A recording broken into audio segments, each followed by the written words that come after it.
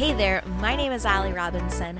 I am a certified personal trainer and running coach, and I am here to love, support, and guide you through this amazing journey to crushing your goals. We will talk about all things running, racing, strength training, nutrition, and weight loss without forgetting the real talk like mental health and motherhood. It's like a coffee date with your bestie, except I have the credentials, personal experience, and client testimonials to back it all up. So grab your favorite water bottle, put on your headphones, start your workout, and join me for Something Wonderful. Hey everybody, welcome back to another episode of the Something Wonderful podcast. Here on the podcast and as runners, we are no stranger to talking about all the weird things, the uncomfortable things, the TMI.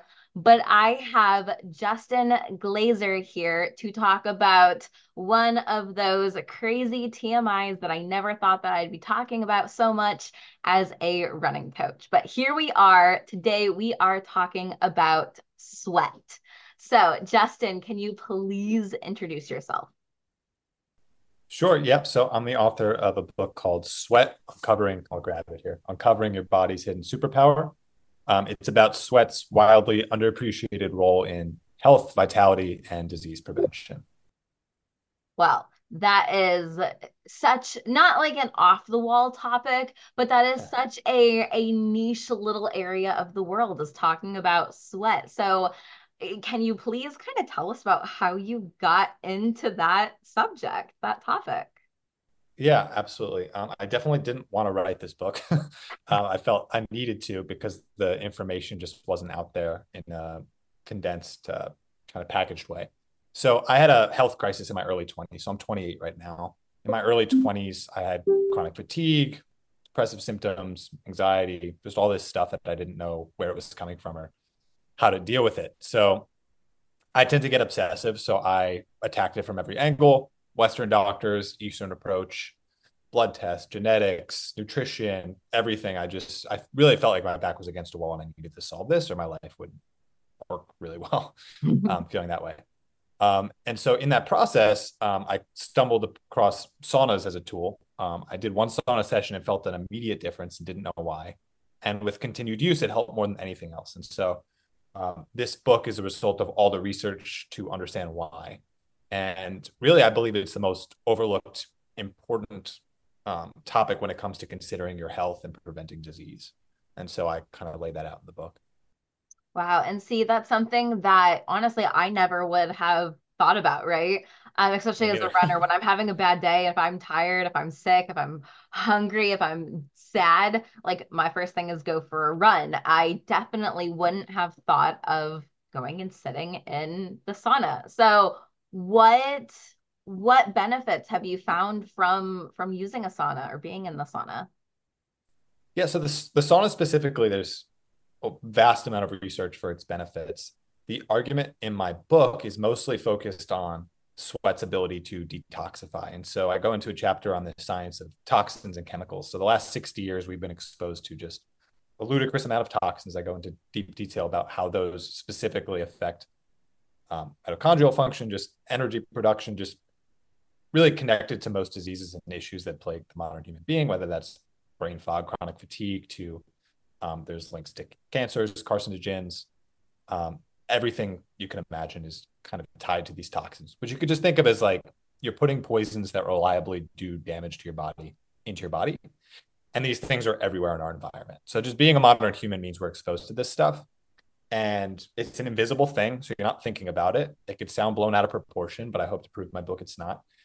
And so first, setting the stage that that's an issue that we need to deal with, and then showing the research that's been really the last 20 years coming out, and is steadily kind of being accepted, that sweat allows us to detoxify these substances unlike anything else. And so when you do that, you're getting rid of the root problem for a lot of things, and all these incredible benefits emerge, such as improved sleep, chronic fatigue goes away, brain fog lifts, your energy shoots up, you're less prone to getting sick. And so yeah, it's this kind of counterintuitive thing. Like it's an issue that most people don't see as the issue, and it's the solution that most people don't see as the solution. So Yeah. No, that's wild, you know. I wouldn't have thought about that, right? And especially like I talk about nutrition and health all day long. Um, Yeah. and while I deal with sweat every single day, I don't think about how that sweating is actually beneficial to not only cooling your body down during a run, but also having some underlying benefits to it. So that is pretty cool. Now, does it only have to be through a sauna, or is other means of sweating also beneficial? Yeah, there's other ways to sweat for sure. A hot yoga class, like you said, running, cycling, tennis, sports, activity. If you're in a warm climate, this is easier to kind of get a sweat going. Sauna just is sort of the lowest hanging fruit. It's the most guaranteed way to really sweat and the lowest sort of exertion requirement because you're sitting down, you're getting hot, so it's kind of doing it for you. So there's a bunch of different ways, and I lay all those different ways out in the book.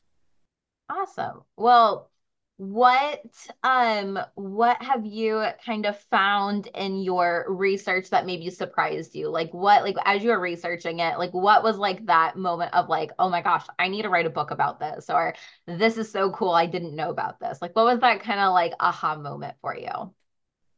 Yeah, I mean, I think it's a few things. One was understanding the scope and scale of the toxin problem. I still think it's underappreciated, even in the natural health community.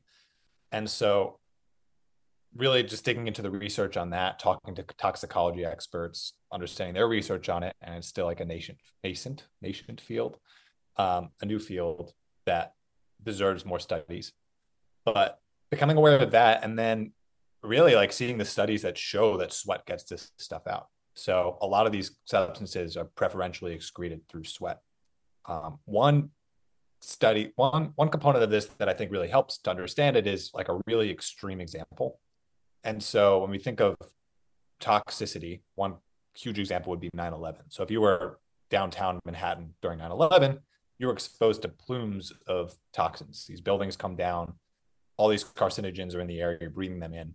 And so what happened during 9/11 was they tried a bunch of different things to help people. Thousands of people chronically fatigued, couldn't go to work, brain fog, tremors, diseases kicking in, sounding like Darth Vader because of their lungs, just terrible things going on. So they tried a bunch of things. The thing that worked best was this sauna protocol that involved, I'll get into it in a little bit, but essentially it's primarily sauna protocol where all 500 people who went through it healed. Like 85% of them went back to work. Their IQ went up. Tremors were gone. Chronic fatigue disappeared because it got to the root issue, which was the toxins. And so that's an extreme example where it shows the power of sweat to get these substances out. But it just kind of points to the truth in these ideas. And I interviewed a couple people who are actually leading the charge in DC to bring those tools to veterans and other people who need it. Wow, that is really awesome. You know, it like that is a very extreme case, right? Talking about 9/11. But I think that really kind of backs up the theory of the fact that this is something that we all need to maybe think about a little bit more, right? Mm-hmm. So what is this kind of protocol that you're talking about? You know, how often do we need to go sit in the sauna? So yeah, for 9/11 and those extreme examples, it's a little more advanced. They use something called niacin, which opens a lot of these toxins store in the fat cells and are released slowly. So this is interesting. So for runners or people who exercise hard, sometimes you'll get lightheaded or kind of need to like you feel like you're gonna pass out or something like that.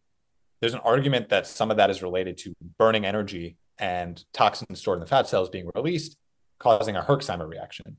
And so it's actually kind of linked to that like sense of dizziness oftentimes. In Interesting. terms of like the average person, what's recommended is like 3 to 4 times a week, getting a really heavy sweat for 20 minutes is really fantastic for your health. So a sauna works if you're running and you're really just drenched. We're really looking to get like drenched. And we're trying to, when you're in a sauna, you're wiping this down. So you're sweating, you're, you're getting it out that way. For running, maybe carry a towel and get it off that way. But yeah, 3 to 4 times a week, minimum 20 minutes is a good target. So maybe you know this because I don't know the answer to this question, but there are people that are just naturally like super sweaty people, right? And then there's Yeah. some people that just are not, right? I know like I was a ballet dancer for many years, right? And at the end of a ballet class, like I would be like dripping in sweat. Like I would do my twirls and like sweat would be dripping off my forehead. And then I would Yeah. see these other girls that like completely dry, not wet at all, no glisten at all. So is there something that is is there some sort of link between people that do sweat a lot and maybe that people that don't sweat as much naturally? Yeah, there's some research on it. It's a little bit early on it. So that's called hyperhidrosis, is when you oversweat, excessive sweat, and hypohidrosis when you undersweat. Some theories are the hyperhidrosis is because of essentially it's kind of like mentally related. So like, when you go public speaking and you get nervous and your hands start to sweat, and that sort of anxiety response is overactive, is the argument for that. The hypohidrosis could be related to like your detox pathways and the health of your system in general just not being where it should be, so your body isn't capable of like sweating. It's a little bit iffy. That was kind of I didn't touch on it in my book because I didn't love the concreteness of the research, but I did get a lot of questions from people as I was writing the book about that. Surprising number of people being like, I sweat so much, what do I do? Right. What's the solution? But maybe the solution is Keep doing like it. don't stop the sweat. Yeah. And allow your body to kind of detoxify in the way that it needs to, right? Yeah. So what can people in my audience start doing like right now? Like, should they go jump in the sauna? Like what can they do right now? Just kind of start jump starting that detoxification. Yeah, so I think first you need to be bought in that this matters. So first you need to buy into what this can do, like the why. So if the why is big enough, you'll figure it out. So the why should be, this is one of the most important things you could do for your health. It'll prevent you from getting sick, not medical advice, but it tends to help with that. It'll prevent disease later down the line. Getting these substances out are linked to cancers, Alzheimer's, just everything you can imagine. So first you need to buy into that it's important to do. And so it's been fun with the book out, people reaching out to me being like, I'm going to the sauna this week, because the book kind of almost acts as a sales pitch for making this a habit. And so almost everyone who goes through goes, I'm sold. Like, I see why I should be doing this. Once you're there, I think getting a game plan together for how you can incorporate it into your life that's doable, not overwhelming yourself. New Year's resolution kind of thing. And then, yeah, I mean, I lay out kind of how you can find a sauna near you, how you can buy a sauna, if you have access to hot yoga, if you're going to be running, how to think about it. Things to avoid. I spoke to someone recently who was like, oh, great, I'm going to go get my plastic sweatsuit and wear that because I used to do that for wrestling and I would sweat like crazy. The problem with that is plastics are made of chemicals. I think 10,000 petrochemicals are in plastics. And so toxins migrate with heat. If you think of like a plastic water bottle in a car, you leave in the hot sun, you come back and drink it, it tastes like plastic. It's because the toxins migrate with heat. So you really want to be as naked as humanly possible for this. So if you're running, sports bra, short shorts, whatever. And then if you're a guy, like your shirt should be off probably, and then towel down as much as you can. But yeah, pick your lane. Is it going to be sauna, running, yoga? You can use a hot bath as kind of like a last resort, but there's a few options for you. So it's really about deciding it's important, and then it shouldn't be too hard to implement. Oh, that is interesting. And I know that's something that I will be thinking about moving on anytime I'm doing my runs. Or if I'm at the gym, I might think twice about walking past the sauna and I might just stop in for a couple minutes. Hopefully my audience will think about that too and think about those benefits. But if they are not sold on it yet and they want to read your book, where can they find that? Can you tell us a little bit about that? Yeah, I'm sold in a couple places. The easiest would be to just go to Amazon, search. I think you'll show note link it, but Yeah, Sweat I'll put Justin this Glazer. link. And then you can get it in Kindle, hardcover, paperback, audiobook is coming. So yeah, I'm just on a mission to share these ideas. I think they're really impactful, and I'm hoping to kind of change the conversation around it. It's such a weird there was a book called Breath by James Nestor that came out. And I said, all right, these ideas aren't out there. I'm going to do for breath for sweat what he did for breath. And so that was the idea. The first chapter also goes deep into sweat history and how this is not like some fad thing. Cultures throughout the world have done this. Native American sweat lodges. I mean, we go to Africa, we go to Finland, we go to South America, we go to pretty much everywhere on the planet. There's some tradition. The Russians, the Turkish, just everywhere has some tradition of sweat through sauna, steam, banya, whatever it is. And so trying to change the conversation around that this isn't some new fad thing. It just happens to be more important than ever, because in the past you had, maybe you dealt with some heavy metals in the environment and things like that. But now we're dealing with just tens of thousands of chemicals that have barely been studied that are, your greatest sign of toxic load is just your age. So more important than ever. Yeah. No, I definitely think this is a good topic for you to be spreading awareness about. So I appreciate you coming on to the podcast and kind of sharing with, the audience about how important this is and how they can start, thinking about their sweat. So any other kind of finishing remarks, anything that you want to leave the people with? Yeah, I think specifically for runners. So I had a conversation with a company called Nix Biosciences, I think, where they developed a sensor for sweat. So I think for marathon runners, it could tell you when you need to hydrate. So I had a conversation with them. But one thing I'd love to see, and I believe, and a lot of people who studied this believe, is by making this a habit, by really prioritizing like detoxification through sweat, and specifically sauna or running or whatever it is. If you buy into the theory, then you should believe that it's going to improve your endurance and your performance, because you're literally getting things that are affecting your energy production out of the way, and like a simple way to explain it. And so I'd love to see a study. I was telling them, I'd love to see a study taking, 1,000 people who go through a sauna protocol and then compare that to a control group and see, or before and afters of their performance in terms of running capacity. Because I'd be shocked if there wasn't a statistically significant difference. So I think it would give you a competitive edge in the world as well as a runner.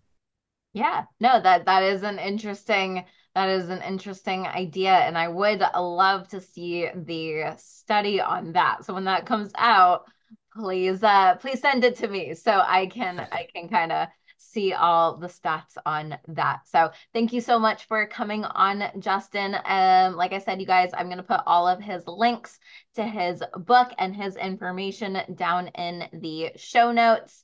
But that is it for me, everybody. I hope you guys have a wonderful rest of your day, and I will talk to you very soon. Thank you for listening to another episode of the Something Runderful podcast. To show your support for the show, please take a moment to rate and review wherever you are listening to your episodes. You can follow me on Instagram at something_runderful, and you can even join my free Facebook group, Weight Loss for Runners.